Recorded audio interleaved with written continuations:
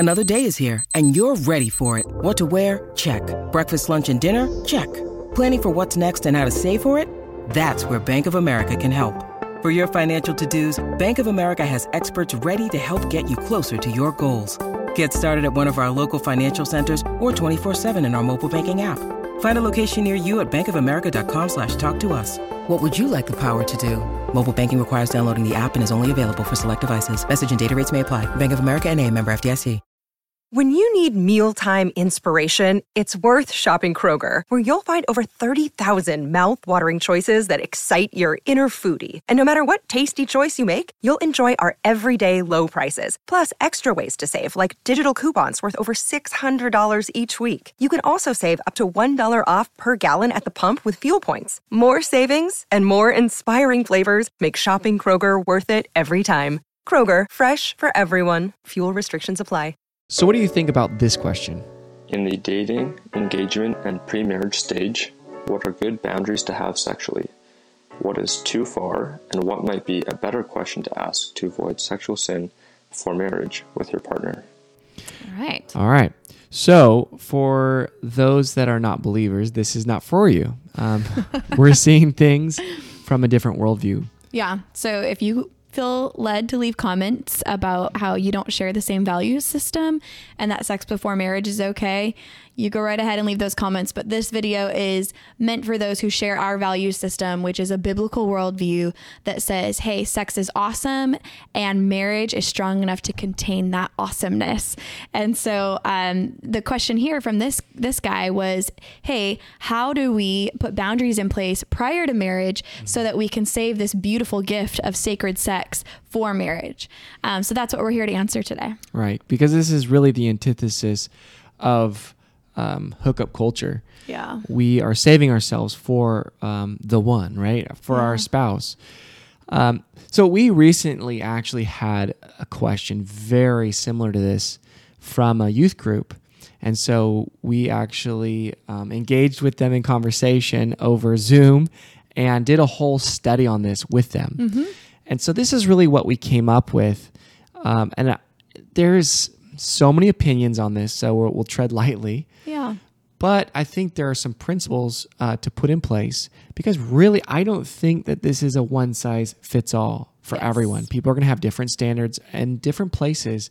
You know, if you're 45 and, you know, marrying someone in that same age group, you might have different standards regarding chaperones and everything else.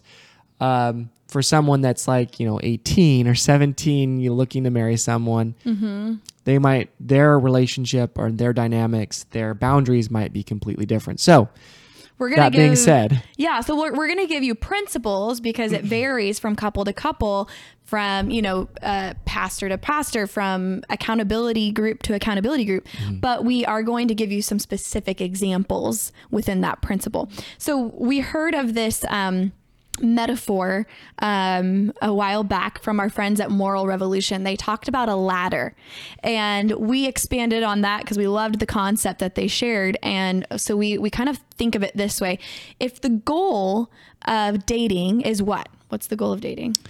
Well, to find out if this person is the one you want to spend the rest of your life with. Exactly. And that you can honor God with that marriage.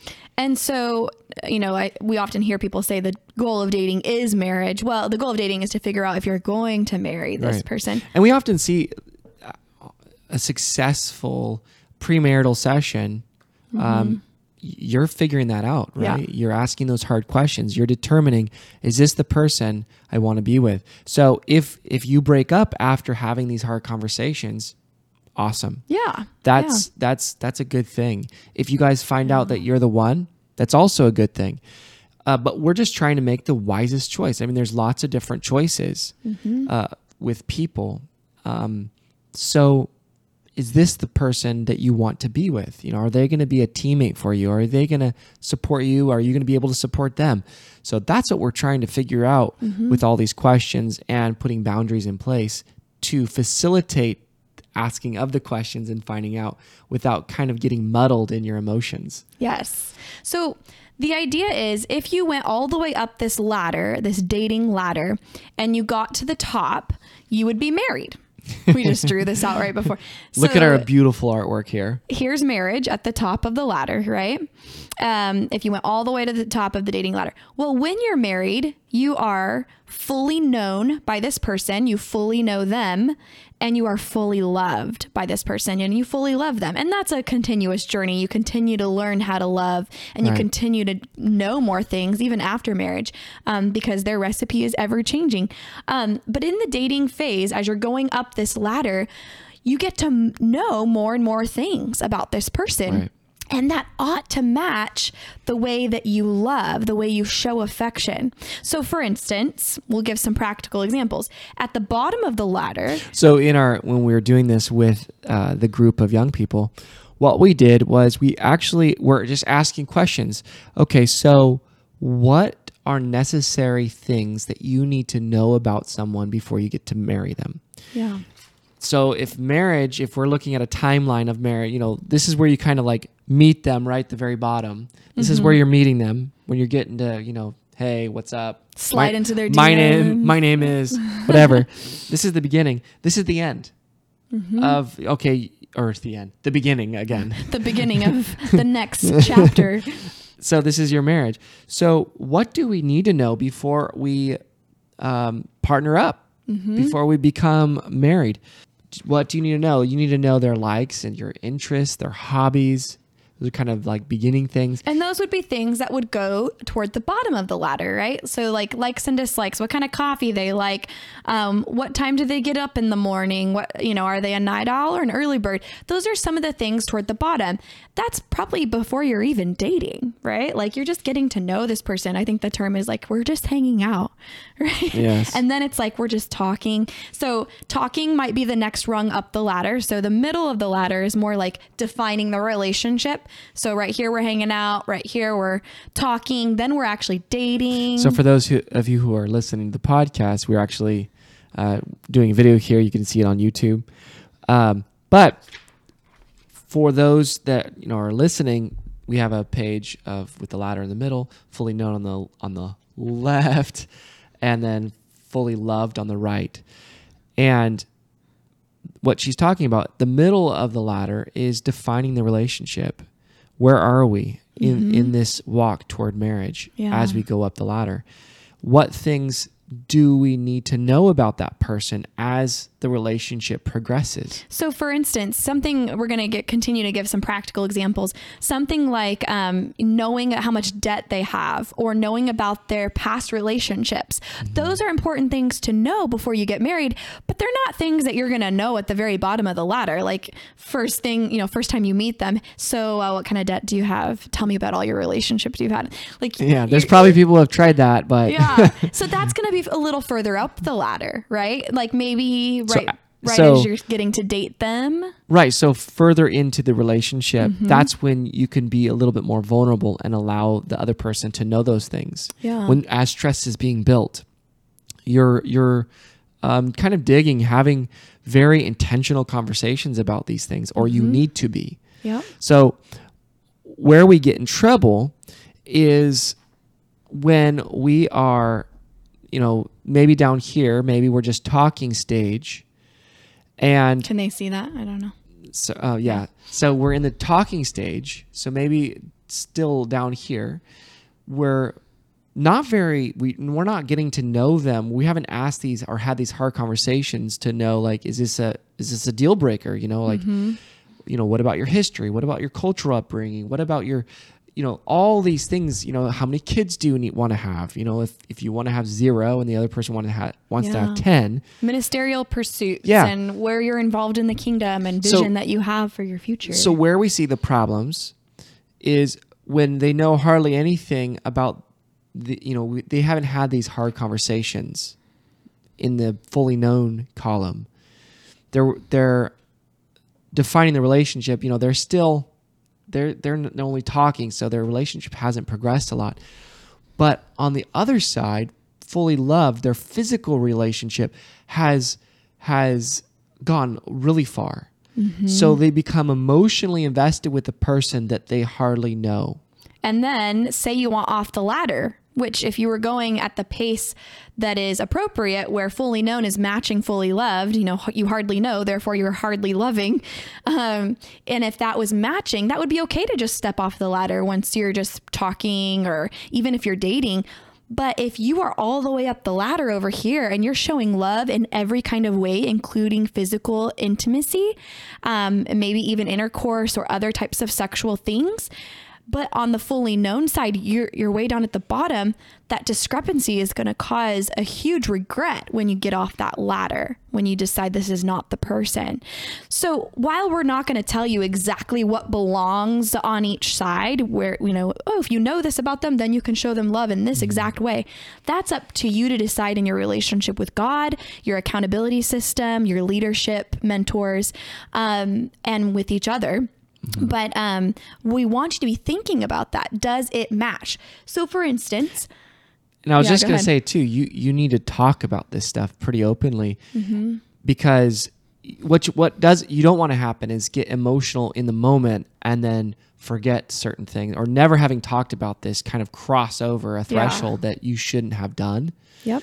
So be wise, talk about, where are your lines? Yeah. And of course that maybe have to be a little bit up the ladder as well. Yeah. For instance, a good rule of thumb, you could talk about, hey, would this work? If we're in a car and we're by ourselves, are we allowed to stay in the car, or do we have to get out? And these are things you write down and talk about very clearly. Here are my expectations. By the way, that's a good one. We recommend to couples a lot, is if you are in the car and the car is in park, you got to get out of the car, because that helps a lot. I mean, so many couples that we talk to cross their boundaries when they're in a parked car. So, sometimes people say don't even be in the car together without a chaperone. It just depends on the couple. Another one that we hear people say is always keep your hands on top of the clothes and never underneath the clothes. And you might be thinking, well, we would never go that far to even touch each other in inappropriate areas on top of the clothes. That's great. But you might have this standard in place for those moments where maybe you are working up the ladder and you're knowing more and more about this person, and you think you're going to spend the rest of your life with them, and you're wanting to show them love in all those ways. This helps kind of put the brakes on it. Yes. And helps you go forward wisely and on the same team with it, and not just kind of like figuring out as you go. Yes. Yes, these are hard conversations, but they need to be had, especially if you want to honor them the way that they ought to be honored. Yep. So be thinking about, how does what I know about this person, how is it matching how I'm showing them love and affection? And not just in physical ways, that can be in other, 5 love language type of ways too. So, maybe at the you're hanging out, then talking, you're not quite dating yet. Maybe you're talking and you know some about this person. Maybe a way that you show them love is, you send a surprise DoorDash to a meal to their door, and they're like, oh my goodness, they thought of me. Like, that's a way to show love. Even though it's not a physical way. Holding hands is another one. People are like, well, when can you hold hands? Well, when does that match what you know about them? Where would you put that on the ladder? Where are you joining forces and bonding with this person to say we're on the same team? Well, not right when you're sliding into their DMs, like it goes a little bit further up the ladder. So hopefully this causes you guys to have a good conversation about this and talk about it practically and lay down a plan for going forward. Yes. And you might not be at that point. You may be past that point. But it's never too late to get on the same page here. And here's a little disclaimer. It's going to be awkward having these conversations. I love how Moral Revolution talks about, this idea in our 21st century culture, like that it has to be organic and, spontaneous. Like, no, it's okay to ask directly. Is it okay if we hold hands? Is it okay if I kiss you? And it's okay to say no. Yes, it's okay to ask those direct questions, and it's going to be awkward whether they say yes or no, because it's not as spontaneous and organic, but it's going to help preserve your friendship and respect for each other. Well, preserve it even after if you guys split up later. Right. If you guys are in the same church or same friend group or close, that could be very awkward and kind of ruin some of the organicness that you had before. Yeah. So do these things, have these conversations, and I don't think that you'll regret it. Amen. And so if you've liked this video, please like it. That would be awesome. It helps us out. And subscribe so you can get notified of any other videos that we put out. Yeah, and there are other Ask episodes out there. So right here, you'll see another video that you can click on to check out more questions that people asked. If you want to ask a question, go ahead and go to the description. There's a link where you can go to SpeakPipe and record your question for the next Ask episode.